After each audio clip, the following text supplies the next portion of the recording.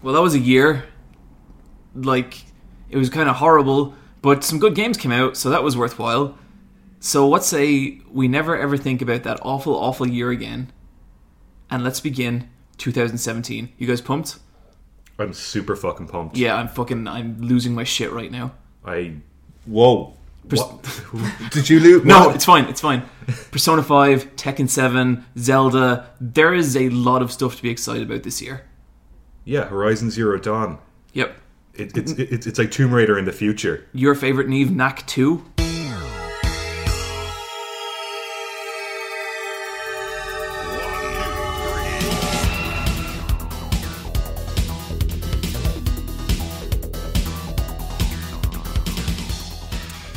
Thank you for joining us today on the Let's Fight a Boss cast. Joining us here is the man forged from molten steel, the human cannonball, Brian. Hey everybody, crashing through your soul. And a long time ago, a cursed girl brought out into the middle of a forest and abandoned, raised by bears. She is Neve the Grizzly. Hey. And with you always, I'm your host, John. And thank you for joining us for the first episode of 2017's Let's Fight a Boss cast. How did you guys get on over the Christmas break? I played a lot of games. Oh yeah? You were playing Titanfall 2. Yeah. Actually, this kind of has a backstory. I got Titanfall 2 and I got Rise of the Tomb Raider in the Black Friday sales in anticipation of Christmas Day, which is the day I actually got to open them. But I opened them in advance to download all the patches and pre-install all the bullshit so that I could actually play the games Christmas morning. That's such a bummer nowadays, because like I do like to buy physical games when I'm really excited about the game, and you always have to do that mental math of like, well, I'm going to bring it home at 6 and then I'm going to play it at 8. Yeah. That sucks. I played through the campaign in one day on Christmas Day. It's only like 7 or 8 hours long. Seriously? Yeah, it's a really, really, really good campaign. And then I'm like level 15 in the multiplayer, which is pretty good. There's a lot of people playing it around Christmas break. So I always just got a match super quick. From what I hear, like if you're not getting absolutely destroyed in that multiplayer, you're kind of doing okay because it's so skill based. It is, and there's a big difference between like just playing as a soldier and then like actually going into your Titan. Like it gets so fucking hard in the second half of the match. Yeah. When people are able to just like call in a Titanfall. Really. You don't play shooters that often online. How did you find the entry level for this? Oh, it's fine. Like, completely acceptable. I've no interest in, like, military shooters, like Call of Duty or Battlefield. But if it has enough of a gimmick or, like, a different kind of hook, like Time Splitters or Bioshock, and there's enough going on in Titanfall, especially in the campaign, because it kind of feels like a Valve game. Each level kind of has, like, a new concept or idea. So it didn't feel like a military shooter per se. Yeah. What you showed, what I saw of you playing seemed really, really cool. And like I'd never played any Titanfall before. And for a while it was like, you know, a bunch of fast ninja guys running around shooting each other. But then there was like a really great moment where like a Titan stepped out and I was like, oh, that's right. Yeah. I forgot. I have gotten real good at like jumping on top of enemy Titans, and then it just like will auto cue you pulling out their batteries, and that's real fucking fun. Yeah. And then you just run away, because like if you're playing as a Titan, it's very easy to just like step on other enemies, but it's also kind of hard if you run around and jump a lot, because then it's like trying to catch a fly. Yeah. So like you played that too late for us to consider it for a game of the year. Yeah. How hard do you think you would have pushed that? That would have been, in my personal top 6, it'd be like 3 or 4. Wow. I would have pushed in the general top 5, no hassle. Like, it's really, really good. Yeah, it seemed cool. It seemed like something. I really don't know if I'd like it or not, just because first-person shooters are so hit and miss. But it seemed really, really interesting. Yeah, as someone who like has no interest in first-person shooters, it completely caught me off guard. Yeah. I'm going to pick it up, I think. I think you'd really like it. Yeah, I think at some point I want to give it a shot because it seems cool. And apparently, like, it didn't set the world on fire sales-wise. No. Which is unfortunate because, according to some people, it's like pretty much the best first-person shooter to come out last year, including Doom and stuff. So yeah, but for me, it kind of just has like bits of Valve games, bits of the Metroid Prime trilogy, kind of all kind of melded into one. And the robot sound. Yeah, the robot is pretty cool. Cool. I like BT. He's a cool guy. Yeah. So Neve, you have finished Final Fantasy 15. I have. I gave my life and soul to finishing this game over Christmas. Every time I logged on, you were playing it. It was insane. And I couldn't tell if like you had turned on the game, like you were like, oh no, I was wrong, this is great, or if there was something more nefarious at work here. It was a march towards the end, it really was. A death march. Yeah, there's some good things to be said about it, but for me personally, it is the weakest in the mainline Final Fantasy series. Like, I try and think of one that I would put below it, but there isn't. Certainly I felt the more of it I played, the more what you were saying about it being slapped together became harder and harder to ignore. Like, it really feels like a collection of assets in a lot of ways. Oh, completely. Like, 100%. I'm not really buying the world at all. And even the more you play, you're in the open world part now. It's so split up. It's like up until chapter 10, you're open world, that's it. Then chapter 10 to, I think it's 15, that's all bloated with story. There's no way to play the game in the same way you were playing it up until that point. Seriously? Yeah, you can call your magic dog to take you back in time, which is really annoying because it's not explained. So I reached that level and I was about level 47 and I felt a bit underpowered. Yeah. And there's nowhere to grind anymore. So I had to call the dog, go back to the open world area, grind a few more quest lines, get up to about level 50, and then I went back and tackled the story. And it was fine. But it's just a messy, messy game.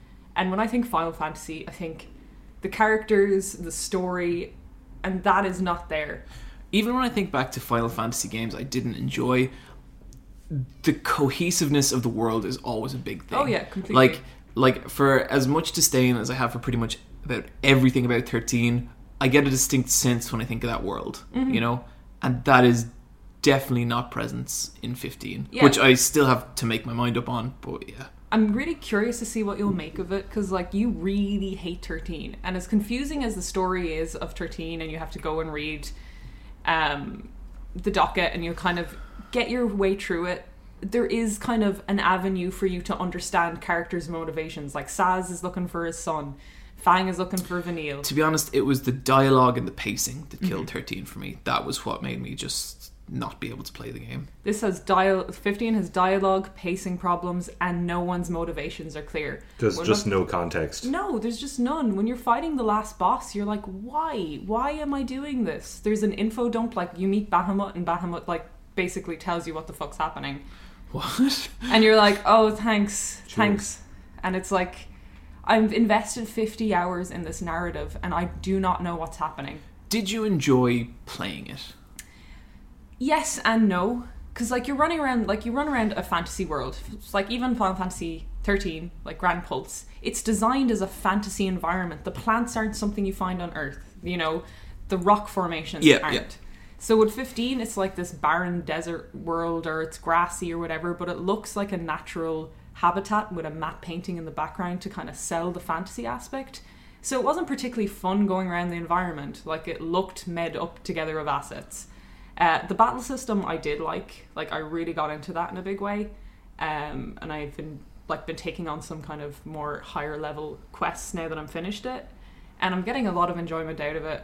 But even that's kind of janky. So here's what it sounds like. To me, it sounds like there is like base level boxes that this game is ticking for you. You enjoy the moment to moment of the game. Yeah. But it's like what could have been and what it isn't that's really pissing you off. Oh, completely. Like that's the worst thing about it, is you see a lot of work going into individual parts and you're like, if you just tied these up together neatly, like even if this was the story that they wanted to tell, even if they went with that story, which I think is bad, but if they told it in a more cohesive way, then it would be a much better game. Like, they just needed to put dialogue in the front half of the game explaining situations. Yeah, it's such a strange game because there's parts in the first couple of hours where I'm like, man, this is like bold and this is interesting and this is cool, but then I'm more and more encountering bits where it feels like a game in beta. Yeah. Like there was one bit where I was driving along the road and some sad plot things had just happened and the characters were sad and they were all kind of talking, and next thing, like, this set animation started playing, and I think the set animation was like one of them was meant to have farted and they were trying to figure out who did it, but the dialogue was carrying on while this animation played. So like, you know, they were talking about like death and loss as they were all like, you know, waving their hands in front of their nose and pointing at each other, and it felt broken. Yeah, it's that complete disconnect that's all throughout it. Because you're, like, even the main kind of character story bits happen off screen. Like, you'll get a cutscene as like, well, you aren't at home and this is what's happened at home. Yeah. It's like, you're not in this place and this is what's happening here. Everything's happening without you, and it feels really divorced from you and the people you're with. But your relationship, like Prompto, Ignis, Gladius, they don't really grow either. I hate Prompto more every hour. I think he's like, Nerdwriter did there's a YouTuber called Nerdwriter1. He did a really decent video recently called The Epidemic of Passable Movies, I think it was called, and it was saying how like passable movies happen where movies aren't taking from life, they're taking from other movies. So you get these canned dialogue sequences, you know, and I feel like with all the characters in Final Fantasy 15, but especially Prompto, he's a character purely based off other video games characters, and he's the worst. Like, not even that he's irritating or anything, he's just so predictable. Like, I can tell what he's going to say before he says it. Yeah, he's the Riku selfie of this game, you know, character, but not likable or charming in any way. And that happens to the rest of them. As Gladio goes on, I think he gets worse because he becomes more of the I'm gruff and I hate you kind of guy, and it's like all his character goes away and he just becomes a trope. That sucks. And that happens with like the female characters are treated really badly in this game as well. I'm gonna like Cindy is the worst character design I've ever seen. You upgrade your car, you get a nice FMV of her like bending over it. Luna Freya is just weak motivation for Noct. I'm not going to say anything about it, but John, I can't wait for you to get to that scene that I'm thinking about right now and have your thoughts on it. I'm fucking pumped. It's the worst iteration of Shiva I've ever seen in a Final Fantasy game. Like, Shiva's such a badass character. Just picture her doing her move in Final Fantasy X where she's clicking her fingers and the ice is breaking and everyone's dead. She was always like 7 and 8. Her moves are fucking sick too. They're so cool. Shiva was cool. This is the worst version of Shiva. The Regalia has the most fulfilling character arc. The car. And everyone feels sadder about the stuff that happens to Regalia than about the characters that end up dying off screen. It's this really strange game, and it's like what you're saying about Nerdwriter's video, where it's like movies based off other movies. This is a Final Fantasy based off what the executives think people like about Final Fantasy. Yeah. It's like trying to be everything to everyone, but turns out to be nothing. Like, I couldn't, like, I know people dislike the first, like, 5 or 6 hours of Final Fantasy VII in Midgar. Mm-hmm. Mm-hmm. I love that. I think it's amazing. And I could not stop thinking about that bit and how real Midgar felt. Yeah. Like, how it's this just, you know, trash city. Mm-hmm. And it's really hard to get that sense from 15. All that said, I'm still actually pretty excited to play, like, another 20 hours of it. I don't know if I'm going to finish this one, but it seems... I want to know what's going on here. See, if you finish the next 20 hours, that's you out of the open world part and into the story part. So you kind of, you know, you're into a different type of game. So I think that will drive you to finish it, because that's where I was. I was getting burnt out, and then that happened. Yeah. And I was like, what? I can't imagine how crazier this would get. Yeah. All the environments feel empty. I could go on about how much I don't like this game. I hope the people who do like it. Fishing's fun. Yeah, it seems like they're resting a lot on their nostalgia, laurels, and achievements. I'd say this will not be the last time we talk about that game. Yeah. So I played a ton of games over Christmas. I'm not going to spend long on any one of them, but one of the ones I was actually really pleasantly surprised by was Pokemon Sun and Moon. I think that's a really cool game. it's a lot more charming than X and Y, which I think is really what X and Y were lacking. And like, I know I talked like a shit ton of crap about Pokemon Sun and Moon up till now. I was wrong. It's a good game. I like it. And what's more, my girlfriend got it over Christmas, and she got another Pokemon game in the past. I think it was Pearl, and completely bounced off it. She was like, "No, not my thing." She's like a fiend for Sun and Moon. Like, she loves it. A lot of the new designs are actually pretty cool, and I know I said I hated them, but they translate pretty well into 3D. And I don't know. I think this is my favorite Pokemon game in a long while.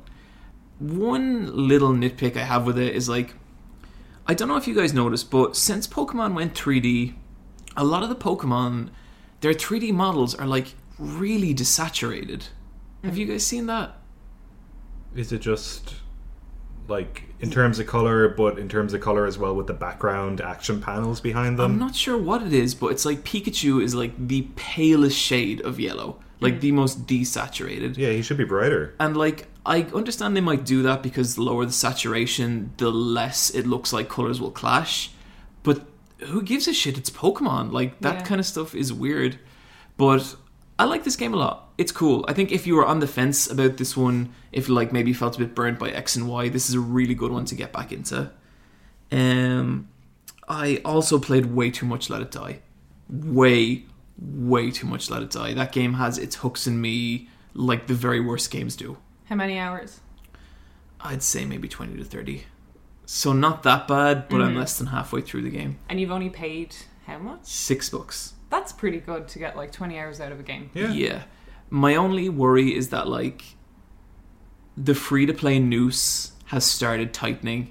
Like, I'm kind of running into progress blockers I can only really overcome with money. And if that keeps up, like, I want to be able to beat this game.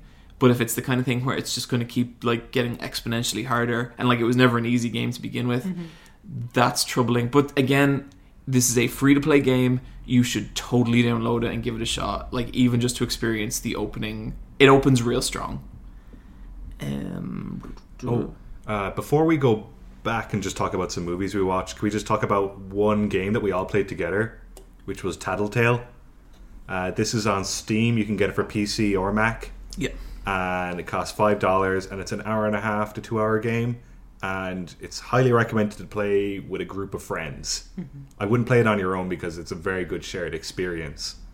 I really enjoy this because it takes place in 1998, and I love late 90s turn of the millennium bullshit. What'd you make of this game, Niamh? I really like it. I was a Furby owner myself.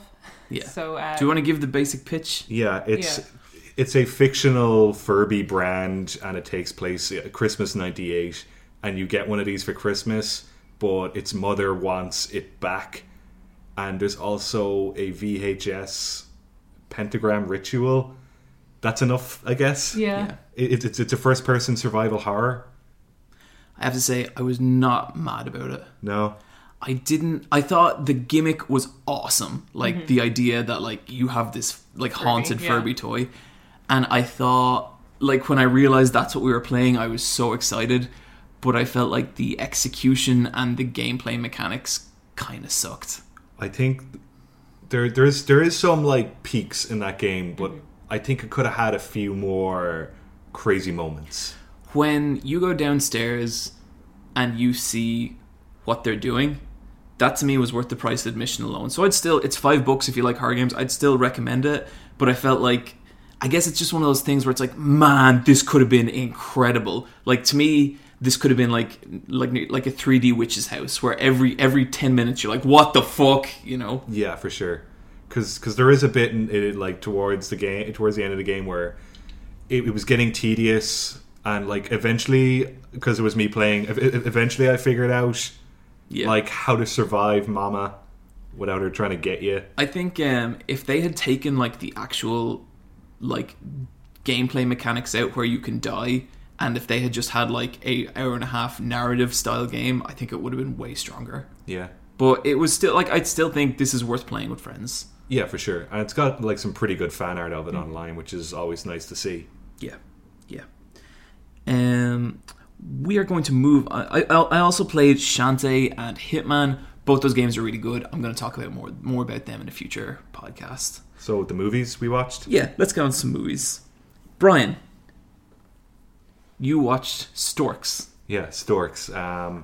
This year I watched a lot of 3D animated kids feature films, and they're really, really fucking good this year. I'm really, really impressed with all the different studios. This is made by Warner Brothers, which you don't really hear a lot about these days.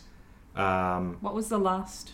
Actually, animation? I think it was the Lego Movie that they okay. actually did. But for me, whenever I take a Warner Brothers feature films, I think it's Space Jam. Or kind of those kind of movies. But this is like a 3D animated movie about storks that deliver babies.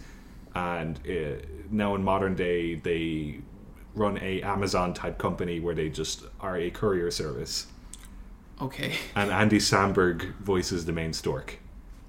And Key and Peele, who are fantastic comedians, voice these two wolves called Alpha and Beta, and their entire wolf pack is like the fucking core of this film in terms of comedy. Like, it's hilarious. That sounds awesome.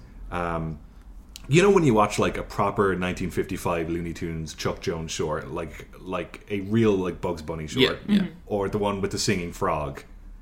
Oh, that's so good. You know, just real classics. Yeah. It's got that classical comedy to it. Really? Yeah, and it translates super well into 3D. But the visual gags are fantastic. The dialogue is really, really sharp. And like, it's got these weird disjointed broken moments that I guess kind of stem from the Andy Samberg Lonely Island and Hot Rod. Do you remember that film? Yeah. Like, it's got bits in the movie where it just sort of kind of breaks for a moment. But it's really fucking funny if you go with the flow. Like, it's very, very different to like Moana. What's the premise of it? Like what? Um, How's The- there wolves? the storks accidentally create a new baby for delivery, and so they have to go back to basics and deliver one of the old babies, and they have to and it's just that they go on an adventure. So babies are kind of stock in this. The way babies are made is not from humans, but they're made in like a magical chamber. Okay, I So- like this idea. Does sex exist in this world? Probably. Okay, it's just not touched on. Did you see the last yeah, it's- episode of South Park? Yeah. It's probably like that. You know what I'm talking about. Yeah. It definitely just ignores a bunch of rules, but then it kind of like makes you look the other way with really, really funny jokes, and I was totally up for it. I really, really recommend this film. Cool, that It's sounds Cool. good. Yeah. I'll it's check very, it out. very funny. Neve, you watched The Handmaiden. Yes, The Handmaiden is the newest film from one of my favourite directors. Park Chan-wook. There you go. Thank you, Brian. Director of Old Boy and the Vengeance trilogy, so Simply for Mr. Vengeance and Lady Vengeance. This is his adaptation of a lesbian novel called The Fingersmith, which was adapted into a BBC short series. And this is his take on it. In the original version, it's set in Victorian England. In his version, it's set in a Japan-occupied Korea, so around 1910 to 1945. It's really interesting. Like, it's a thriller, a psychological thriller. And the idea is there is a con artist, and he hires a female thief to be a handmaiden of this lady. And this lady is like kept away in this house, and she's used to read books to the man of the house. She's just kept there and she reads them to him. And the idea is that this handmaiden would come in and kind of convince her to marry this con man. And that's the first plot. It's 3 parts. It gets crazy. You don't know who's conning who. And it is one of the best films I've ever seen. Wow. It is amazing. That is some strong recommendations. I love South Korean films, and I just love the risks they What take. is it? What is it? Do you think that? Because I like South Korean films a lot too. What do you think it is that makes them so different? They only get to make so many films a year because they don't have a big budget Hollywood system. But because of that, the amount of care that's put into this, like, this is period accurate. There's such beautiful things, like there's a scene where she takes down her hat boxes, and there's multiple and multiples of, like, it's just really looks of these beautiful hat boxes. and stuff inside. There's this library of books that you see and scrolls and hand-painted, like art plays such a big part in the story, like hand-painted manuscripts. There's so much work just gone into the creation of the world to sell you the story, like without even the work of the actors in the story. So I think that's a big aspect of it, because Oldboy's the same. It's just Yeah. Brian, I think Detail. you said to me before about how Korean films are kind of like the best of like Asian cinema and American cinema. Yeah. And I think I totally agree with that. For sure. Especially because a lot of Korean directors have gone off and done a Hollywood film now. Like the guy who made I Saw the Devil made an Arnold Schwarzenegger action movie a few years ago. And Park Chan-wook, his previous film was Stoker, which starred Nicole Kidman and Mia Wazowski. So they do get a lot of respect. And even in the most recent Terminator, they have like a main, like a very famous South Korean actor as one of the T-1000 clones. Cool. I'm just going to talk about another South Korean movie, which is Train to Busan, which is a zombie movie, and it does some stuff that I've never seen in zombie media. Yeah, that's alone is impressive. It's very, very hard to make zombie anything look refreshing. But the idea of this is that there's a zombie apocalypse just breaking out, and there's a bunch of people trapped on a train, and they're safe on the train, but they can't get off at any stations. And the whole idea is that some people might get infected on the train, so they have to lock off compartments. But they do a thing that, because it's Korea and it's so technologically advanced, the phones are still working all the way throughout the movie, so people are still able to talk to each other. That's interesting. So there's a bit where the main guy's talking to his mother, and she's turning into a zombie on the phone. Oh, that's so fucked. wow. I've never seen them do that, but it's such a nice kind of way of working the technology in. Yeah. Because infrastructure is usually down in most zombie films. Yeah.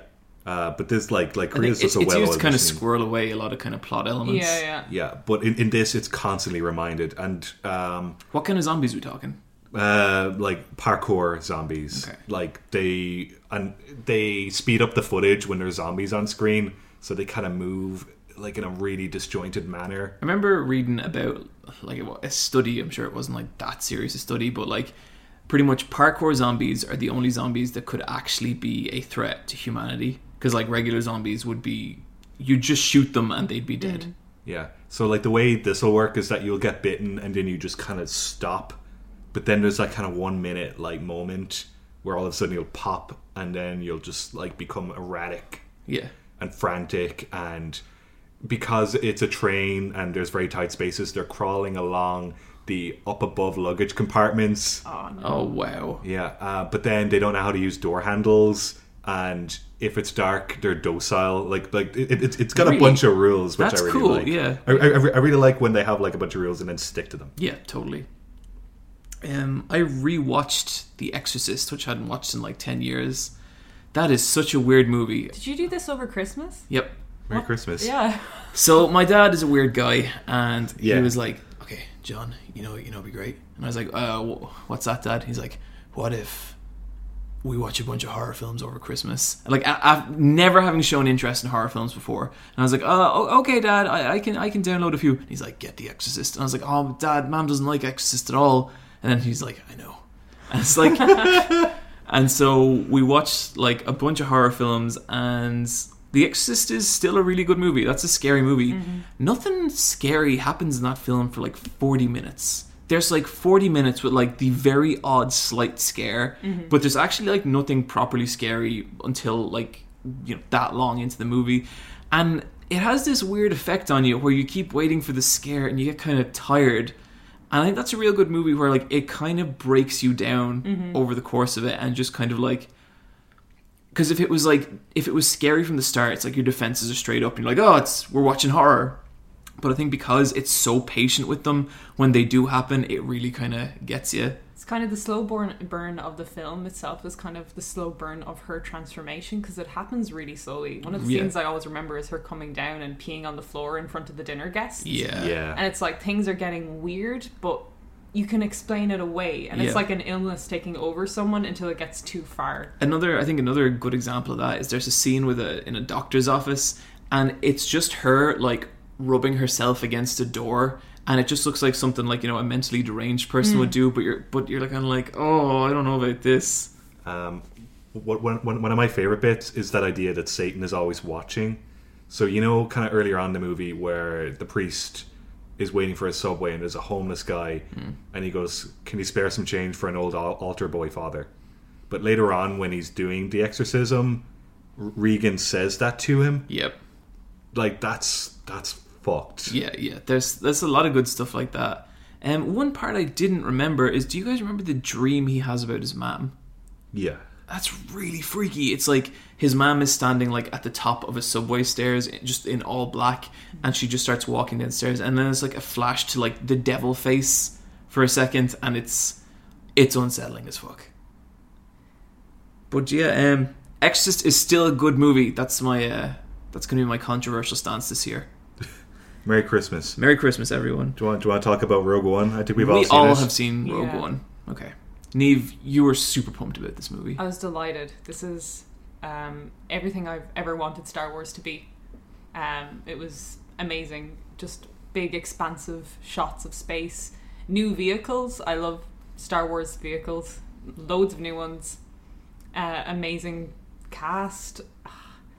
Graphic design. Like, all of it just fit together perfectly. I had the best time watching this film. I really liked all the kind of retro analog stuff. Yeah. Because because there was some like goofy technology in there, but that's how it was in the original films. Yeah, like it really just felt like just dirty kind of junk metal. They worked it in so well. Like, there's a shot inside the like new TIE fighter cockpit, and like it's the old graphics of him lining up the shot with like, and it's just, it looks like it shouldn't work, but it works so well. It's so beautiful. Yeah. It's like that pop of pink. It's a perfect movie to go in between the prequels and the original. Yeah. It kind of retroactively solves like one of the biggest, I guess, plot holes in Star Wars, with like, why does the Death Star blow up if you shoot that place? Yeah. You know? Yeah. But it's a very, very specific weakness, and now we know the context to it. Yeah. I'm not super into Star Wars. Like, I'll watch a Star Wars movie. And I was kind of not into this movie for, I'd say, the first 2/3 of it. But then I felt like the last third really justified the whole thing. And I was really, really surprised with the direction they took it. Because I thought they were kind of going for a Guardians of the Galaxy with Star Wars kind of thing. And I was like, I don't like these characters. I don't want to see them in another movie. It's not goofy fun. No, it's not. It's bleak. It's more like Jason Bourne, that kind of just shaky cam, but it's serious. Yeah. Brooding. You go ahead. I'm going to launch into something. Oh, go for it. It's just like every Star Wars is about the special boy with the sword. Like, it's about the hero. And I love that part about Star Wars. This is about the people behind the hero. You know, people might not like Jyn Erso as a character, think she's not very fleshed out, or even at much of them, they don't get that much screen time. Yeah. But The captain, I don't know what his deal is. Yeah, but I don't think that's necessary. It's nearly showing the forgotten people who get a battle to the end point, you know? I thought it was necessary before the final act. Like, I was actually really frustrated with all the characters. I was like, these are incredibly uninteresting. But then towards the end, I was like, okay, like, that's not what this film's about. Yeah, they're kind of not meant to be. They're just like, their realization was, we're working for the one goal, and maybe we have to believe in hope a little bit. The casting was good. Like, I really liked the main girl as Jen. I thought she was great, and like, she looked really cool. Felicia Day. Yeah. No. Felicity Jones. Felicity Jones. Jones. What yeah. else has she been in? She's in The Theory of Everything. Okay. She plays Stephen Hawking's wife, and she gets together with Daredevil at the end of that movie, which is kind of nice. Oh yeah. That's, just some nice fan fiction there. Enjoy, Neve. Yeah, thanks. I don't want to say anything else that could spoil it, but Donnie Yen was amazing in it as well.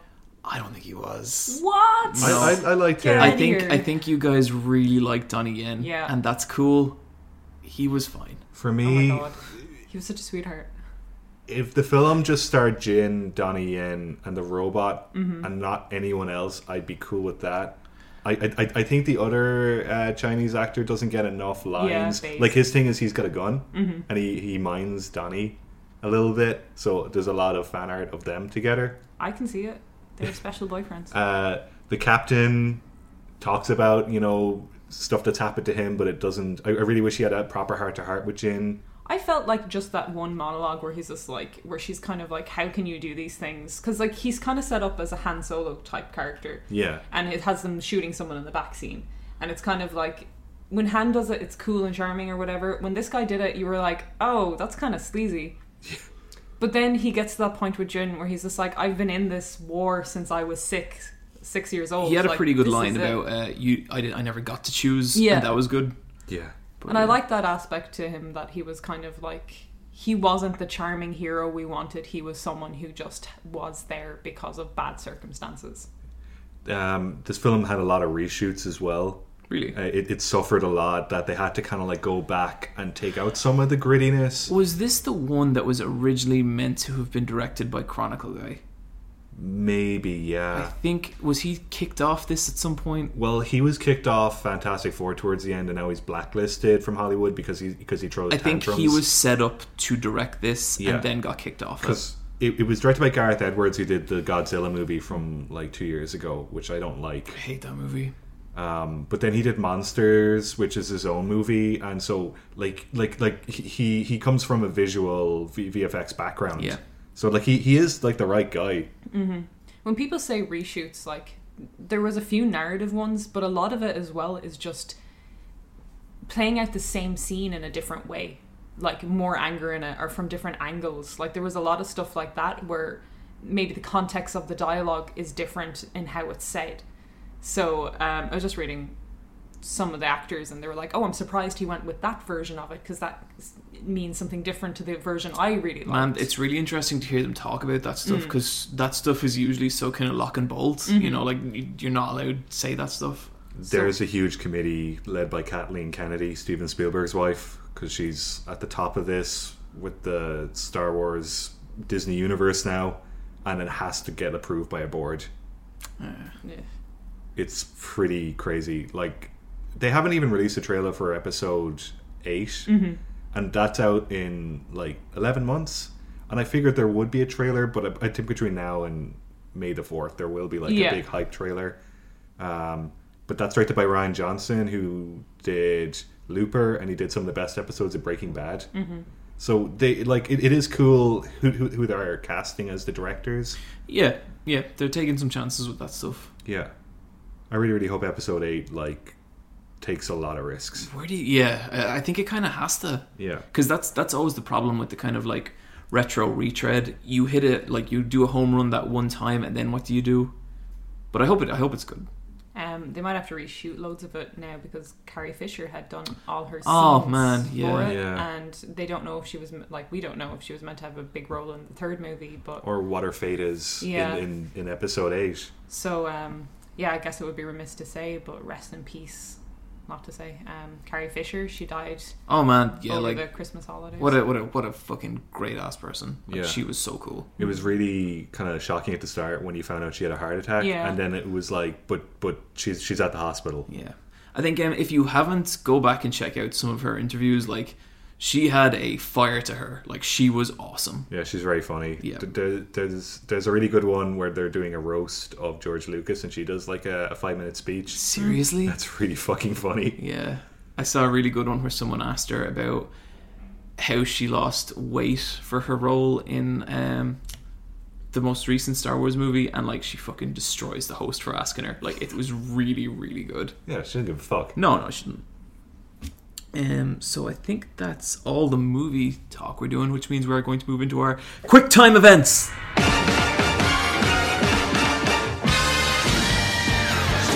So there isn't a lot of news this week, pretty much because it was end of year, Christmas, all that kind of stuff.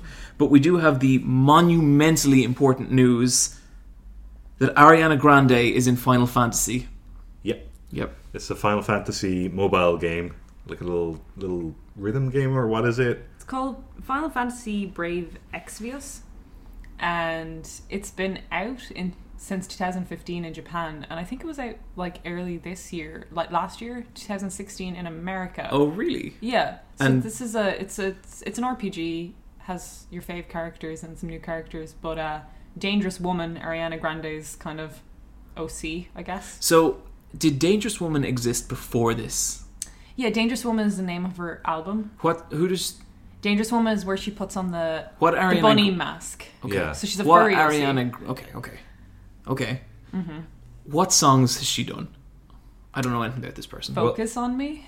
She was in Victorious and then the spin-off Sam and Cat. She's from like the Nickelodeon Dan Schneider tween sitcom thing And originally. She's like 5 feet tall and she has like fake red hair. I think it's definitely fake. I don't think it's fake. That's not natural red hair. Maybe. Because it's like actual red. Possibly. But so she finished up her career in Nickelodeon, was it, or Disney? Nickelodeon. she's had a bunch of songs and shit out. Yeah, but she's a tiny girl with the voice of Mariah Carey. Better, maybe some would say. Me. Neve. And She's really sound. yeah, she's famous for licking the donut. This all... You could both be making all this up for all I know. She's super popular in Japan as well, though. Yeah. Good for her. So this is she tweeted some pictures of the game, and it was her little sprite character of Dangerous Woman doing little attacks and stuff, and it looked really cute. And I mean, if you weren't already playing this game, I guess now you have a better reason to do so. The best Final Fantasy game of 2016. Yeah, it's just good to see some like pop star turns out to be like a big JRPG nerd. It's always nice. Yeah, I love it when that happens. And that sounds cool. So we actually got a bunch of Nintendo news recently. The first was their stock dropped after Super Mario Run. Yeah. And this actually happens to Nintendo every time they release anything. Their stock always drops and then climbs slowly and then drops. It's just... I don't really know. I don't know what they were expecting with Super Mario Run. It was $10, €10 to download the full game. Yeah. I downloaded it and it's free to start, so the first 3 levels you can play. Yeah. I think it plays fine. Yeah, I really think they botched that price point so badly. Yeah. Because we were even talking before, and like you said, Brian, how you wouldn't be happy about $5, but you'd pay it, but you wouldn't like you would not pay $10 for a runner. Like that's just misunderstanding what like the current climate of gaming. Yeah. Like it doesn't matter if it's Mario. No, it doesn't. It was like that version of it was downloaded a lot at the start, like 40 million in 4 days. Which was more than Pokemon Go, which is crazy. But that doesn't mean anything since it's the free to start kind of thing. So it was kind of who bought it afterwards. I think like 10% went back and bought the full game. Yeah. But that's not a lot of people. It's still a very successful like mobile game in general, but I think they thought that this was going to be Pokemon Go that people paid for. And like it was never going to be that, and Nintendo will never produce anything like that. It's such a fucking greedy price point. Yeah. I think they totally miscalculated people's interest in replaying levels to collect coins. Like, some people like to do that. I think that's nearly a niche thing. That's Some like people just like to Patrick run through Klepek it. writes about that a lot. Yeah. And like I get it and I understand it. I'm never going to do it like ever. Like, if I miss one coin, I'm not going to be bothered by that. No. The Switch is going to be 40% slower undocked. So this is if it's in handheld mode. Yeah. I kind of figured it'd be between 30 and 40%. This wasn't a surprise to me. Like it could be worse, it could be 50%. But it's also like we also don't really know what this actually means, because 40% of what? Yeah. Well, like, is it affecting frame rate? Is it, like, what is it affecting? We don't know. Yeah. Like, all they're saying is that, like, well, it's not even... Nintendo haven't said this either. This is a rumor coming from a pretty reliable source. It's from Digital Foundry, Eurogamer, and their whole thing is that they do specs. Yeah. And they are, like, known by all other game journalists as, like, the go-to place for game specs. Yeah, totally. My only worry with this is if it's 40% slower now, we're talking about now, as it goes further into this lifespan, will that improve, or will games get more and more heavy tech-wise?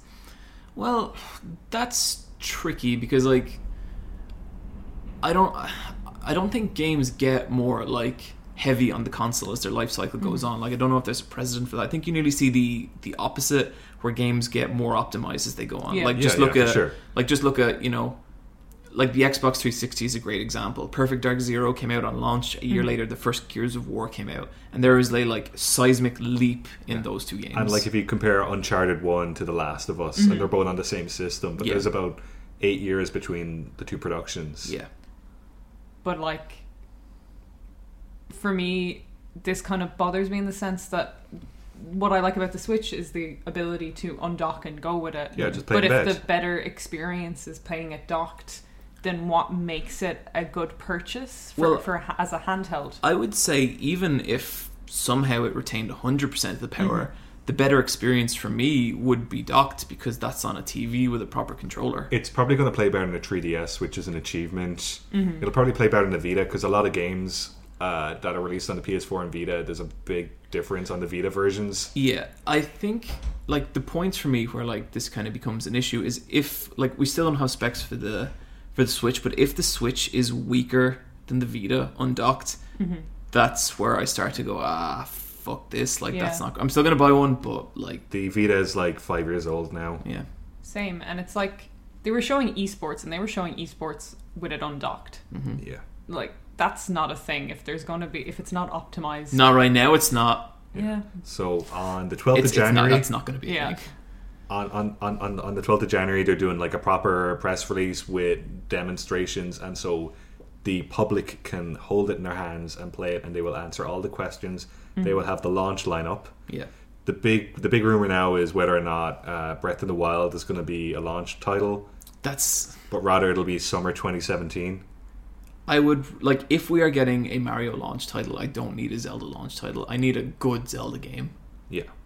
It'd be cool if there's a Mario launch title, and I'm cool with a bunch of Wii U ports as long as there's a good original launch title. Like, a lot of people are speculating that the way for this launch to be successful is if that they just crack open the entire Nintendo eShop and they have a lot of that stuff available for the Switch. And I agree. I think if you want a strong launch, Nintendo has to leverage their nostalgia factor, because it has a better nostalgia factor than any other console or any other manufacturer. And every time they don't leverage that for the launch, they fuck up. Yeah. Like look at the Nintendo Mini. Like look how well that did. It's got purely on nostalgia. Yeah, it's got 30 games instantly. Yeah. It'd be cool if they had like 50, between 50 and 100 games ready to go in the Virtual Console. That would mean someone would get that, because a lot of people want the NES Classic and they can't, but if they had this as an option, they'd go with that. Yep. But I know what they're going to do is they're going to release them, maybe they'll have 4 or 5 games, and then they release them every month, and they tweet them out that, this, like this week we're going to have Zelda: A Link to the Past out on the 20th of April, but nobody cares on the 20th of April. And I know this is kind of armchair CEOing it, but if I was Nintendo, what I would do is I would have a retro catalog available, and when you open that game, you get like 3 games. Pick 3 games from the catalog and download them. Like, they need to come at this hard, because that's the kind of stuff that's going to appeal to people. Like, they're not going to compete in terms of like technology. They never have, and they never will. Do you think the people who charge €10 for a phone game is going to give free No. eShop titles ever? No, this is what I hope happens, not what I think happens. Yeah, they're greedy. I think they fucks. should do that as well. Like, it's some kind of like gesture of goodwill. Like Yeah. a free old title would And be like, amazing. I'm not saying it because I want free Nintendo. Like, I don't. You probably own all these games, I yeah. have multiple copies of anything they could give me, but for them to succeed, like in terms of an actual business strategy, that's the way they need to be thinking. Not €10 for a Mario Run game. My armchair CEO suggestion is keep the Switch. Like, they can't change the launch date now, but I would want it to come out with Breath of the Wild. Okay. Like, that would have been the perfect bundle for me. So I think that would have been like a real game-changing moment. Yeah. Because I think more people will go out and be like, holy crap, Switch, Breath of the Wild, like, this is what I'm getting. Where it's like, Switch, Splatoon remaster, Skyrim remaster, Yeah. probably at launch. I hope it's not a Splatoon remaster. Mm-hmm. If it's a Splatoon remaster, they botched it. This should be Splatoon 2. And they should play that game up, because Splatoon's fucking incredible. Like, it's so good. It'd be the perfect one for online multiplayer. Mm-hmm. Yep. Like, it's got a good netcode and everything. Okay, Neve, hear me out. You're Mario, okay? Okay. and you are going to marry Princess Peach. All right. But before you do, you and 3 buddies have to drive across the Mushroom Kingdom in a convertible. Bowser's convertible. Yep. You with me? You with me? Yeah, okay. Okay, and we just shove together a bunch of different assets from a bunch of different things. We'll have like Sonic Loop-de-Loops in there. It doesn't matter how it fits together, and it's just, I think we can do this. Like Sounds like maybe the that best game. tree from Kirby. Yeah, Yeah. totally. You could have like Star Fox. You can just have like a bunch of spaceships. Fuck it, like Ryu's just standing on the road somewhere. Yeah, he's like, "Hey guys, can you? Oh, your car's full. Never mind." Yep. And then I guess the question is like, is Zelda going to appear? Because it looked like it wasn't going to, but there's new stuff about that, is there? They had Jimmy Kimmel like a month ago. He had Reggie on, Oh my god. and Reggie brought the Switch with him, and he was very, very careful to show it in his hands. But he was it was actually running Zelda on the Switch, and Yeah. that's the first time because in the trailer it's just corner pinned on using After Effects. Yeah. But this is the first time you've actually seen like the Switch on, and it's not a piece of plastic; it's actual hardware running the game. So it's on it, it's running. Yeah, so like it might be there. It might just not it's either going to be launch or launch window. I'm really, really curious to see. Why would you go on like a talk show that big, show a game that you're not going to release with it? Because you want to get the strongest game out in front of as many people as possible. But that only burns people. If I was like, I want that Zelda game, and they were like, oh, well, that one isn't coming out for another 2 months, and I was like, well, I guess I'll wait. But you already knew about Zelda. The kind of people they're trying to reach with an opportunity like that have never heard the words Breath of the Wild. Yeah, that's true. Yeah, people who watch TV, Yeah. old people. Yeah. And so, we have one more news item. Blizzard have finally pulled back the curtain and revealed their gay character, and it is the poster child for Overwatch, Tracer. This is so dope. This is pretty fucking Yeah. cool. I'm very, very happy for her. Yep. I like made so many bets on who that character could be, and not once did I ever consider Tracer. Who is your top bet? I thought they would just do Zarya because it was the most obvious. Or like then like Bastion just to annoy people. Yeah, he's programmed Yeah. that way. But like so I never considered Bastion, oh my god, that would have been such a disaster. Yeah. Like, oh. Bastion's bi. Like, Imagine they made Bastion gay, and then like a month later they're like, listen guys, he's actually bi just because, But they released a comic just a few days before Christmas Day called Reflections. It's on the Blizzard website. We'll drop it in the Twitter links. And it shows some of the Overwatch characters with family and friends over the holidays. And Lena, Tracer, is with her girlfriend Emily, which sounds like Amelie, which is Widowmaker. which is foreshadowing for one of the biggest pairings. It was a really cute comic. Really happy it was Tracer. Yeah, like good on Blizzard, because Yeah. I thought their whole thing of like, one of our characters is gay, but which one was like the most non-committal bullshitty thing in the world. It was like like, a secondary school thing to say as well. yeah. And fair fucks to them for making it like the person on the box. That's Yeah. super cool. Yeah, like Tracer was the first character I saw in Overwatch back in the beta phase like a year ago. And actually makes me kind of like Tracer a little bit now. Yeah, me too. I was Yeah. just like, She's- oh, she's my more sister. she's more interesting now. Like she has something now, other than like she's friends with the gorilla. Yeah, because Yeah. before that, she wore a jumpsuit and had a British accent. And was friends with the gorilla. And like no one really wants to hang out with Winston anyway, so it was kind of I wouldn't felt bad for her. I wouldn't hang out with Winston. Yeah. I'd hang out with Zenyatta.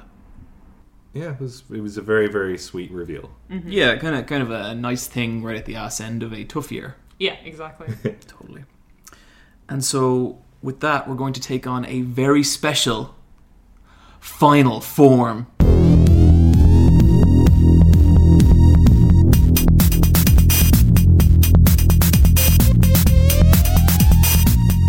So, long-time listeners will remember that at the start of 2016, we all made a bunch of predictions about what might or might not be, and whoever got the most right would be declared podcast king for 2017. Or Queen. Or queen. You know. Thanks. Yeah, thanks. And we're going to go through them now. So we started off real simple. Will there be a new Call of Duty? Yes. Yeah. So that was 1 point for each of us. That was Call of Duty in space. Yeah. People didn't like it, but then they did. I think it seemed okay. It's just, I think people were already feeling frustrated with the Call of Duty series in general, but then the trailer came out and it was in space, and that was just the tiny little change people needed to lose their shit. And it still sold very well. It didn't sell as well as previous Call of Duties, but that series has been on a downturn for a couple of years now, so that game seems fine. I don't know. Apparently it's got Jon Snow in it as motion capture actor, and he's a bad guy in it. Yeah, Kit Harington and what's his face? Conor McGregor are both in it. Conor McGregor, why? I don't, whatever. Well, we know him. Yeah, we do. Actually, we do. Yeah, we nearly had him on the podcast there recently, but then he was like, "Oh yeah, lads, I can't do it," because that's how he talks. Yeah. The second one was VR will remain fringe, but gain a little bit of ground, which I guess came true. It did gain ground. How did we vote on this? We voted. Neve was yes, Brian was yes, and John was yes, which means we all have 2 points. Okay. Yeah, it's certainly more optimistic than it was a year ago, but it's still got a lot to go. Yep. So the third one was Watch Dogs 2 at E3, and boy was it. Yep. So Neve voted yes, giving her 3 points. Brian voted yes, giving him 3 points, and John, the silly twit, voted no, giving him 2 points. So, this one stings. This one really fucking hurts. Persona 5 will come out in 2016. We all voted yes. We were all wrong.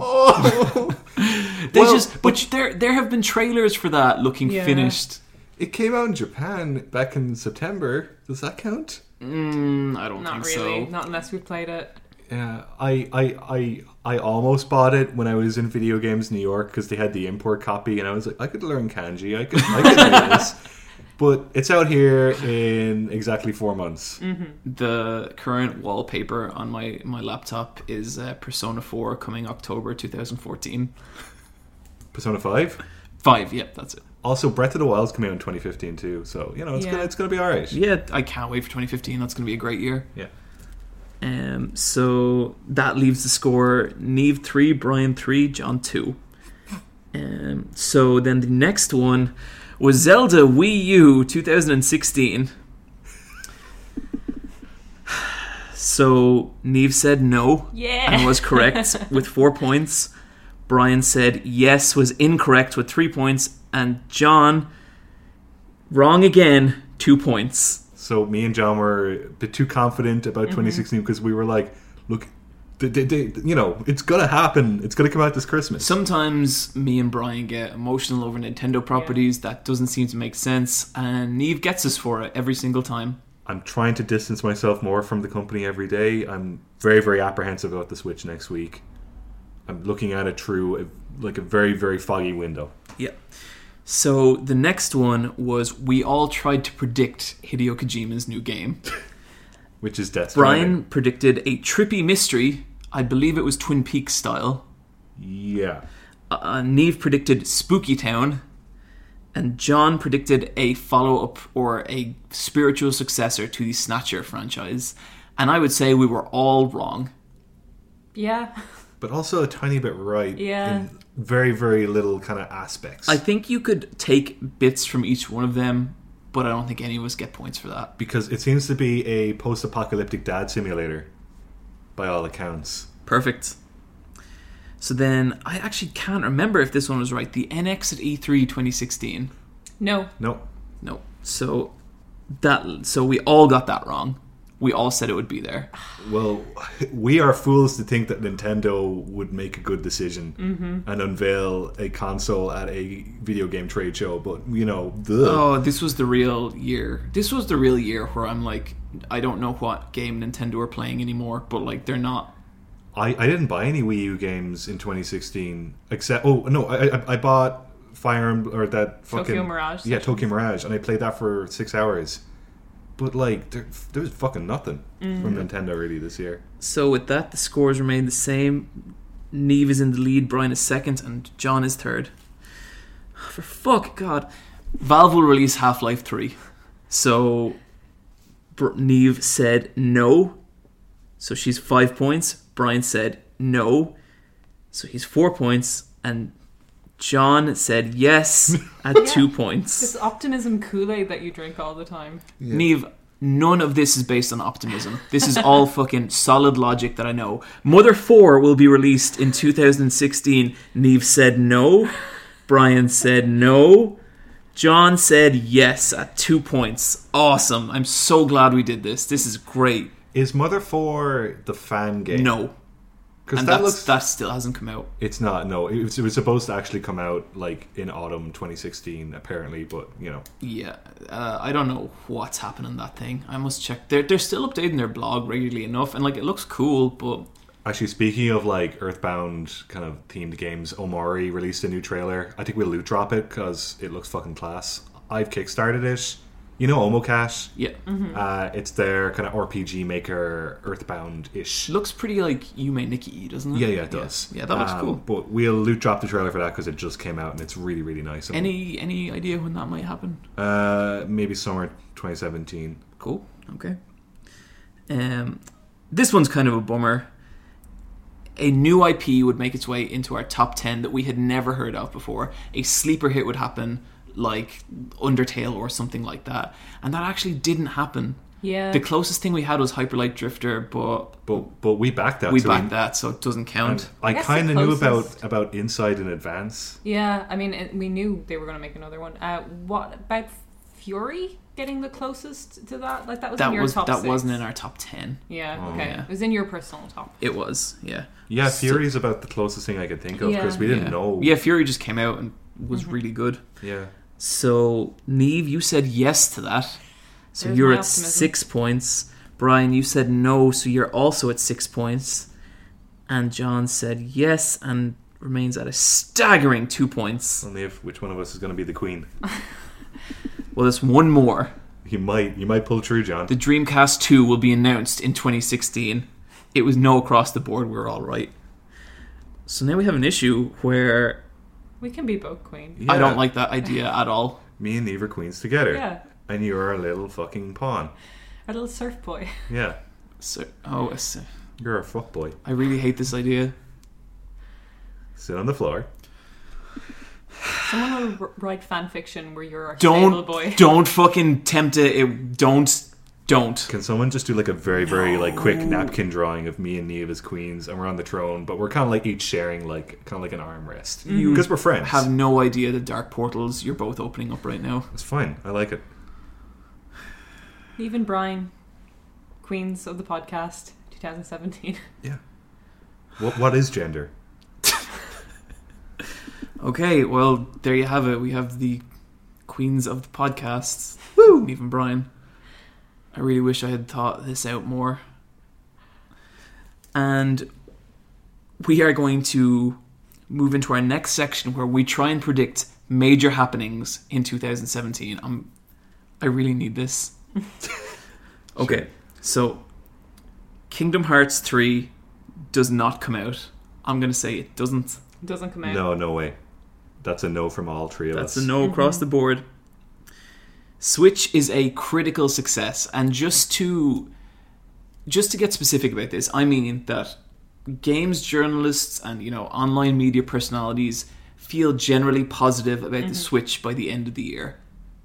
Yes. Yeah, I think they do. Yeah. Same. The Switch is a commercial success. No. Yes. I'm gonna go with yes. Oh man, I don't know how I feel about that. My gut's saying no. The ink is dry, Neve.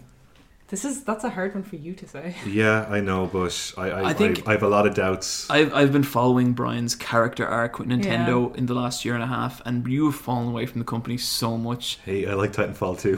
For when we did the first episode of this podcast, you were like, "Hey, I'm Brian. I'm a Nintendo fanboy," Yeah. and they've just broke your tiny heart. Now I'm a Sony dude bro queen. It's cool over here. Yeah. I I love my PlayStation 4. Me too. Okay, this is more where we have to pick company. Which company is going to make the biggest fuck up this year? Yeah, just like a company releases a tweet or they just do a 180 on something, but they have a PR shitstorm and fans backlash at Yeah. them. Now, I think the answer to this is all of them. I think they will all fuck up at some point because that's the way social media works. Who'll But fuck we- up the most? Yeah. But we have to point the blame finger on a company, so we each get to pick a company. And I am going to go with Ubisoft. Like I think you're mad. You think it's unlikely that Ubisoft will fuck up? I think they will. Fuck up. Ubisoft of we can't make female character models because it would take all. Okay, yeah. Okay, see, not Liv, whether- females have multiple different limbs. We have extra bones. Yeah, extra bones, arms, 2 heads. Yeah, it's your ribs. They're just Okay. they just completely ruin the walk cycle. I feel like they've tightened up ship a little bit. They have, but I usually find I felt like that Microsoft were running a pretty tight ship at the end of the 360's life cycle. That's when companies fuck up. All right, I'm gonna pick Blizzard. Blizzard are at a peak right now. With every peak, there's a fall. I think they're gonna just say the wrong thing, and they're gonna piss off a lot of inspired and hopeful tweens. Probably. Okay. I'm torn because like there's so many I could think of. But I'm going to throw my wild card out there and I'm gonna say it's EA specifically over Mass Effect Andromeda. That's a good one. That's a good one. Yeah. Fuck. All right. I would bet Blizzard won't fuck up too much because Blizzard release so few games that there's so few opportunities for them to.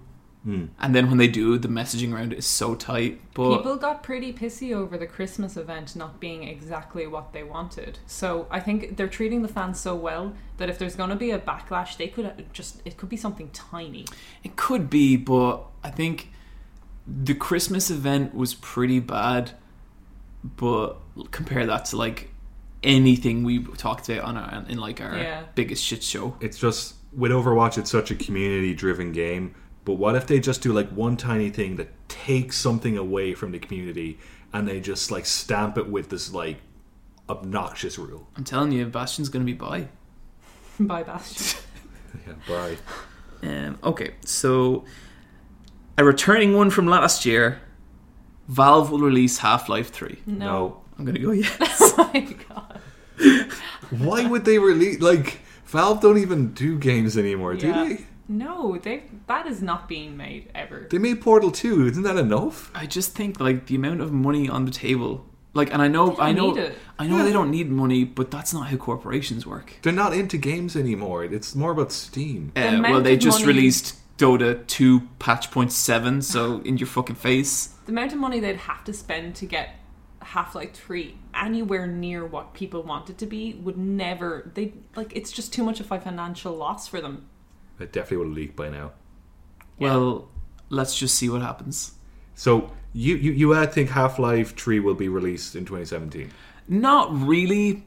Announced. But- I'll give you announced. Announced maybe. Oh no. Or Okay, anything to do with Half-Life 3. Official. okay, Official. Like a statement from Valve.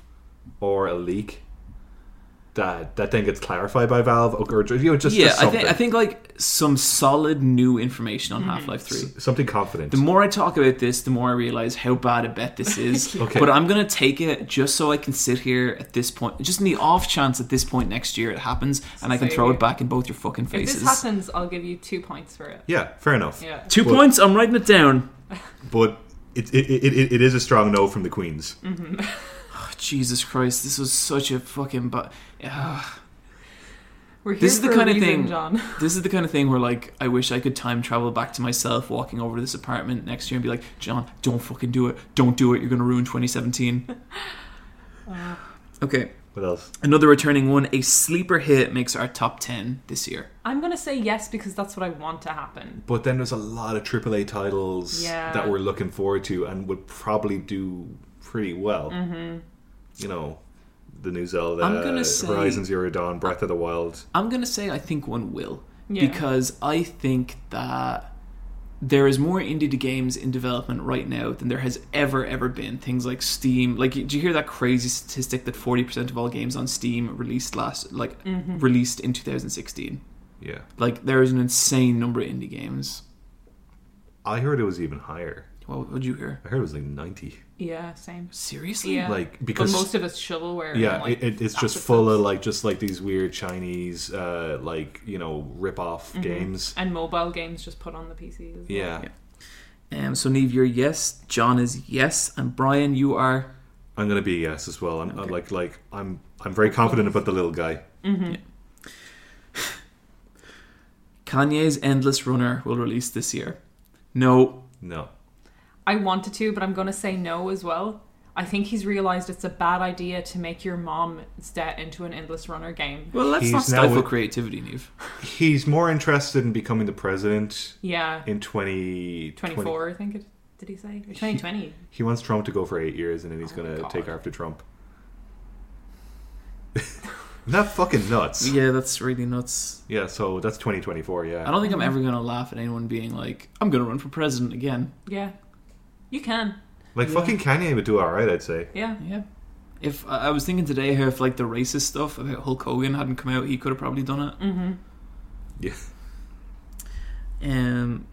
Resident Evil 7 will be well received, and by that we mean it will be critically applauded. That's such a 50-50. Yeah, I I'm- really want it to be. As someone who really didn't enjoy 6, thought 5 was actually pretty alright, and loved 4, I'm going to kind of work backwards. I'll just say no, it's not going to do well. I feel like everything I've heard about it isn't encouraging. Yeah. Even when I hear people talk about why it's good, and some people do like the new demos and stuff. I didn't like that first demo. I haven't played the other ones, but so yeah, definitely not. I don't think I trust Capcom right now. Yeah, I'm a definite no. Okay, I think I'm going to get it. That's a release day title. I'm for getting me. it too. Yeah, totally. Well, buy a physical copy, Neve. Oh yeah. Oh, believe me. Yeah. Yeah, completely. I'm trading that in. Yeah, fucking flip that shit. So that's a no across the board. Will Zelda launch on Switch? No. No, I don't think so. No, I don't think so either. No. So will Zelda launch in 2017? Yeah. Yeah. Yeah. Okay. Just making sure. Like it does have to be there, but like it will. And the final one, will the Scorpio be received better than the PlayStation Pro? I think we can agree that the PlayStation Pro has not been received well. Lukewarm at Yeah. best. It didn't improve Bloodborne. What's the point? I'm going to say yes to this because I think the Xbox One can only go up. Yeah. Same. Yes. I'm going to go with no, because I've never seen an iteration on a console go down well. Now, it only has to do better than the Pro, but I feel like they're going to be more ambitious than the Pro, and I think that's going to lead to larger problems. I think this is DS going liked to it be, alright. like, this is their new Yeah. console that they aren't calling the new console. Like, this is them fixing a lot of them. I think that's Yeah. what they're selling it as. I don't think that's what it's going to be. I'm really hoping it is because the S, you were kind of hoping for improvements, didn't really come. Like John, that interface is garbage. Like they can't keep it. Yeah. Yeah, so that's why I'm really a yes on it. Just as an Xbox One user, I'm like, if they keep going with what they have, they're gonna sink themselves. Like there's no recovery. Yeah. The latest Windows operating system is pretty well received. If I think it'll borrow heavily from that. Yeah, I think you're right. Yeah, I guess we'll see. And with that, those are our predictions for 2017. I still have to think of the year. Congratulations to Brian and Neve, our queens of the podcast. Thank you. Thanks. All hail us.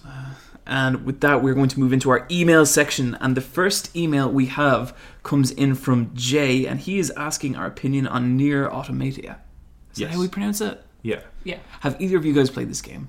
I watched a Let's Play of it last night. The demo waiting for me. Okay. It's downloaded.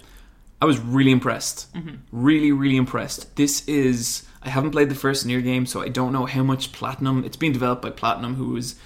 We're big fans of Platinum. Me and then Brian, at least. It's originally like a subdivision of Square Enix, kind of niche JRPG. Yeah.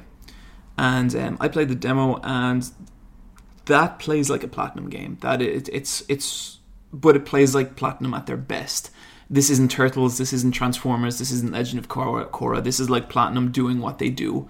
It could well be a lot near as well. I don't know, but I liked what I saw enough that I'm going to Magfest tomorrow morning, and when I get back I'm going to start near, because it's been on my list forever and I really really want to give it a shot. Main character seems really cool. Her dress is nearly really cool, but there's like a little panty window in there and it just feels kind of pandery, Yeah. because like she's an attractive character, like she looks hot, but she didn't need that. And it's just like every time you see it you're just like, oh yeah, because I'm an idiot, you know. It's just like if that slit wasn't there, it's like so many sins. Yeah, Just something nice to look at while you play. That's what it's in there for. I know, but Yeah. it's but it plays so solid. Like it's really like I don't. It plays like a kind of maybe slightly simpler Bayonetta. You know, it wouldn't have quite the same level of difficulty in the actions, but you can do a bunch of cool shit. Like she has a witch time dodge, and it doesn't slow down time. It kind of does other weird stuff. But But she's fighting robots mainly, so Yeah. it kind of fucks up their AI briefly, doesn't it? yeah, and then you can combo out of that into other stuff, and there's just some really weird gameplay mechanics in there.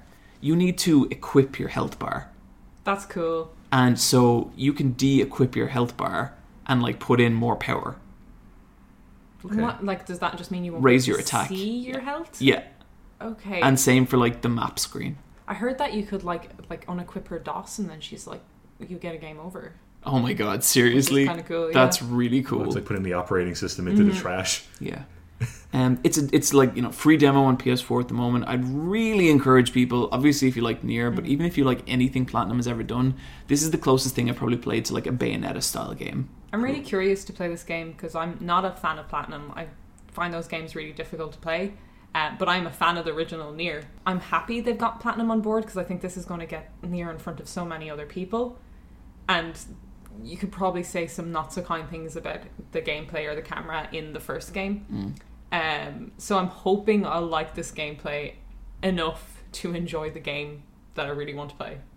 If you can get Nier the original one, it's about €16 for like PlayStation 3 and Xbox 360, and it is one of the best RPGs I've ever played. It's interesting because it was totally one of those games and it came out to like a chorus of 6 and 7s. Yeah. But then it was just a game that never died.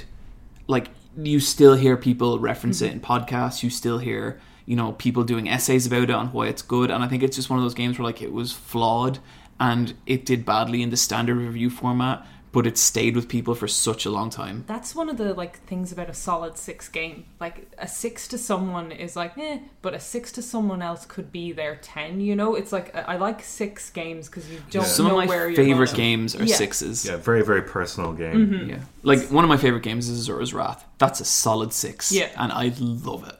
Nier's the same. Like it starts with an old gruff guy and his best friend is a talking book. And you meet other friends along the way, one of them being Emil, who starts off as a little boy and then becomes that horrible moon skull face boy that you see often. Oh, what? Yeah, So he's kind of like the moon from Majora's Mask meets No Face from Spirited Away. Yeah. He's really entertaining in the game because every time you look behind you, his giant face is just there and you can just like, Nier is like, ugh. God, you're horrifying. I'm really happy to hear that the person who did the soundtrack for the first game is back, Emmy Evans. She is amazing. She wrote her own language for the soundtrack and it is one of the best video game soundtracks of all time. Please go listen to it. And she's back for the second one. Yep. Sounds cool. Last thing I'd say about it is like the camera stuff is really interesting because it's just like a normal camera and you're playing like a character action. Then it switches to side scrolling and the controls adjust slightly, so all of a sudden you're playing a side scrolling game, and then it'll go top down and you're playing a shmup. So like The original did that too. Yeah. it's really interesting. The side-scrolling stuff may look like Metal Slug or Contra. It was a running gun. Yeah. And you can move the character one way, but then twin stick the shooting the opposite direction.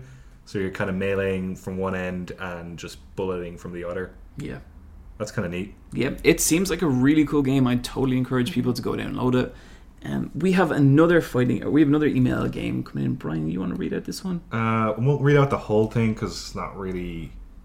I would not answer some of these, but this is from Tari, and the main one really is just 2D fighting games versus 3D fighting games. Yeah, he asks like a lot of questions about fighting games and stuff. Yeah, and I guess we'll just talk about fighting games in general. Well, like he was asked, like the main thing he was asking was like about 2D, the different kinds of fighting games. Like he's asking about like the like Dragon Ball Z Budokai Tenkaichi games, like kind of Smash Brothers-ish games and stuff like that. But the main thing he was asking about was like 2D versus 3D fighting games. Yeah. And the best distinction I've ever heard, and I think this was from Wooly on Best Friends, was that 3D fighting games is about controlling time and 2D fighting games are about controlling space. And I think that's like the best way to think of it. Personally, I would prefer 2D fighting games, but you two both play fighting games, but maybe a little less. Where would you weigh in on this? Over Christmas, I was playing Guilty Gear Xrd, but then I also played Blaze Blue, and so like they're both 2D fighters, Yeah. but one uses 3D models. Yeah, And I think Guilty Gear is much easier to read than Blaze Blue.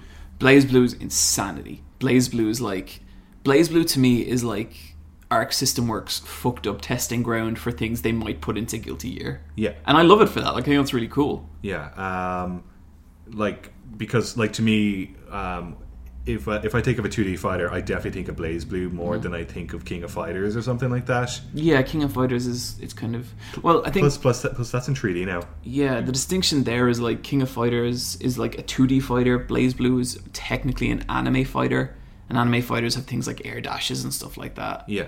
And they're cool, but generally they're a huge commitment to learn. Yeah. Like they're very difficult. I find Guilty Gear easier to read than something like Street Fighter V.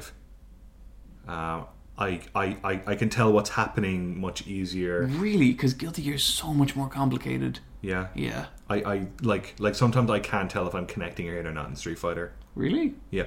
Just because the lines aren't overlapping. I know it's silly, but I need those lines to overlap. I get that too. I find Street Fighter seems very slow to me personally, but it's just the way they move. Yeah. The only fighting game I've ever really been into is Tekken, so I guess I'm in the 3D camp. Mm-hmm.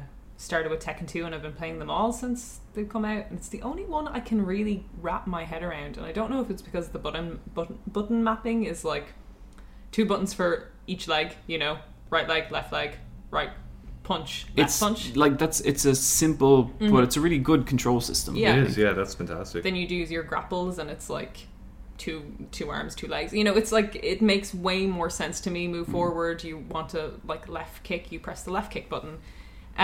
So I've always found an easier time getting to grips with it and playing it competitively. I've played like 2D fighters because I love them aesthetically. Like they are beautiful. They are my peak aesthetic in terms of artists, like what I like to see. Yeah. My favorite like 2D / anime fighter is probably Persona 4 Arena 2. That's such a good one. Ultimax. Yeah, Suplex Hold. Any Marvel v Capcom, just like they're I so love good the looking, designs. yeah. of I those. fucking hate the look of Marvel 4. Like it just So floaty. they are the blandest looking 3D models. They in Marvel 4 the 3D models looks like Captain America from a mobile card game. Yeah, totally. really does. It doesn't look like, it doesn't have that stylized look. There's nothing. Yeah, it's a shame. It's like generic female face on Miss Marvel rather than her actual face. Yeah. It's here's pretty girl faces and here are pretty man faces. Like it's just, these aren't the characters you're playing as. It's people cosplaying them. I think 2017 is kind of going to be an interesting year for fighting games, because I think as a whole, like the genre has it's really kind of slowed to a crawl, and like I think there's been really good games, like Mortal Kombat X was really good, Guilty Gear Xrd was amazing, but I feel like those are games that are appealing to people who are already fighting game fans, and like Street Fighter V was like not well received. As much as I liked it, that was not a well received game, and it's really tricky to say what fighting games need to do to get back in the conversation, I think the hype around Tekken 7 has been interesting because a lot of people who I see who aren't particularly into fighting games are interested in picking this one up. Yeah, I really want to get Tekken 7. Yeah, me too. Yeah. And I think it's like there is a kind of ease of use that maybe because of the fighting system, but it's not so stamped down in its own lore nearly. Like, Tekken is silly, but you don't need to know anything about Tekken to enter a new Tekken game. Yeah. You know? You can leave everything at the door. Like, it helps if you play them, but I don't know. It's kind of fun following the character arcs overall, but Yeah. I mean, I think they're all simple enough that you kind of get it. Exactly, so you know. could kind of go in and have a fun time as a Yeah. new player. And in terms of being a tech demo, it's very stimulating. Like, it just visually looks great, and the Mm-hmm. soundtrack, like the music and the actual sound effects are fantastic. In a weird way, I nearly feel like games like Overwatch are kind of an example of where fighting games have gone, because Overwatch takes, and like, I know it's more MOBA, but before, like, MOBAs stem more from like fighting games than they do from RTSs in a lot of ways. Yeah, because it's a core group of characters. Yeah, and like there's with thing- unique traits. and like there's counter picks, and there's like, you know, like ranking tables and characters who are good against certain characters and bad against others. And I don't know, to me, like, the future of fighting games is somewhere in between Overwatch and Street Fighter V. Yeah. Like, there is some ratio there that I think would revitalize them. I just don't know what it is. I think all fighting games from now on should use a very, very strong netcode the way Street Fighter V does. Yeah. Because if they don't have that, it's just like the fucking online for Guilty Gear is so fucking tedious. It's so Yeah. hard to get a match. I'm really hoping Tekken 7's online is tight. Well, even like Mark of the Wolves, that got its re-release last year, one of the best fighting games of all time. Netcode's bad. I don't know what there is to do with it now. It's like, But like that should be one of the main things invested in the development of a fighting game, yeah, totally. because like sure it's gonna have local, but like the world is bigger and it's bigger online. Yeah. Yeah. But it's interesting. It's going to be an interesting year for fighting games. He mentions like the Budokai the Budokai games, Tenkaichi games. Those actually are great. Like especially Dragon Ball Z Budokai 3 for PlayStation 2. If you do get a chance to get your hands on that, I'd really recommend it. And the Tenkaichi games, like the Xenoverse ones and stuff, I haven't played them. I kind of want to, but they just need to enter the right price point for me. Have you ever played any of the Naruto video games? I played a demo of one, and the cutscenes from them are really amazingly impressive. Yeah. They like I don't know about the gameplay or whatever, but like when you're pulling off a special move, it's like the best that special move has ever looked, including the anime. Yeah. One of my favorite anime fighting games is Jump Ultimate Stars. That's on the DS, where it's just all the characters from Shonen Jump, and it's a kind of Smash style beat 'em up where you're just on loads of different levels. Yeah. And it's a platformer kind of fighter. That's fantastic. There's one of those called Grand Spirit, I think, which just does One Piece characters. That's really good. I like some of the One Piece games. Like I really, really like the One Piece Musou games. But Burning Blood, which is a 3D spaced fighter that came out this year, isn't good. Yeah. I actually watched a lot of One Piece over Christmas. One Piece is still good. I like it. Yeah, I thought 2016 was a great year for One Piece. Yeah, it was cool. So last time around the table, what's your favourite fighting games? You have to pick one. If you had to take one to a desert island. Then it'd be Persona 4 Arena Ultimax Suplex Hold. Does the desert island have an internet connection? Yeah, sure. Shit. Oh, Just pick Street Fighter 5. It's got a good netcode. It's not Street Fighter 5. Really? No. Then Like, do, I like Street Fighter 5. It's not even top 3 my favorite fighting games. Do the remake of Third Strike that was on 360. I want to do that, but Capcom vs SNK 2 is real fucking good, and I think my head says Third Strike, but my heart says Capcom The vs one you SNK leave 2. behind will be eradicated from everyone's memory. Will it be eradicated from mine? Yes. You will never have those moments. Oh, but Makoto's in Third Strike. Gotta There you choose. go. But fucking Capcom vs. This isn't. I don't like this. You have to pick one, John. The queens have spoken. Yeah. Oh, you motherfuckers. Yeah, we are. Third. Third Strike. It's Third Strike. Okay. Mine's probably original Tekken Tag. Yeah. Did you ever play Tekken Tag 2? Yeah. Real good, I think. Yeah, I like it it's a really lot. good. But isn't it like original Tekken Tag on the PlayStation 1? No. It's PlayStation 2 launch title. Oh, yeah. It's one of the Blue Disc ones. Yeah, that has still the best video game intro ever, I think. Like, it's so understated and it's so subtle. It's fucking awesome. Good game. But yeah, fighting game. Nothing would make me happier than if a brand new fighting game franchise came out this year and it was awesome. Yeah, that'd be great. Yep, that'd be really cool.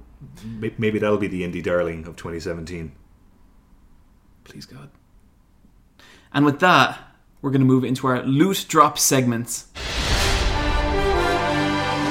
So I am going to start off, and I am going to loot drop Nerdwriter 1's video on mediocre films that I mentioned earlier. Yeah, that's fantastic. Yeah. As someone who watches a lot of films and feels nothing about them, this explained a lot of my thoughts. Totally. You can get all our loot drops on our Twitter, which is just Let's Fight a Boss on Twitter. And if you do want to send us an email, you can email us at askletsfightaboss@gmail.com. Just check the descriptions for any of this. Brian, what do you got? I'll probably just link a trailer for Storks. Cool. Sounds Also, good. I'm not sure if the trailers are good. I'll link a trailer to Train to Busan as well. Just some movies I watched. Here's some trailers. Sure. I'm in the same. I'm going to link a trailer for The Handmaiden.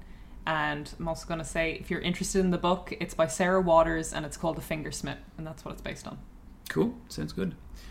So now we got to end this podcast, and we got to end it well because this is episode 40. We made it. We did it. 40 episodes. That's like the age of like a parent. Yeah, totally. And I guess me and Neve are the moms and you're the child? Is that how that works? I regret everything about this podcast up until this point. Goodbye, everyone. Bye. Happy New Year.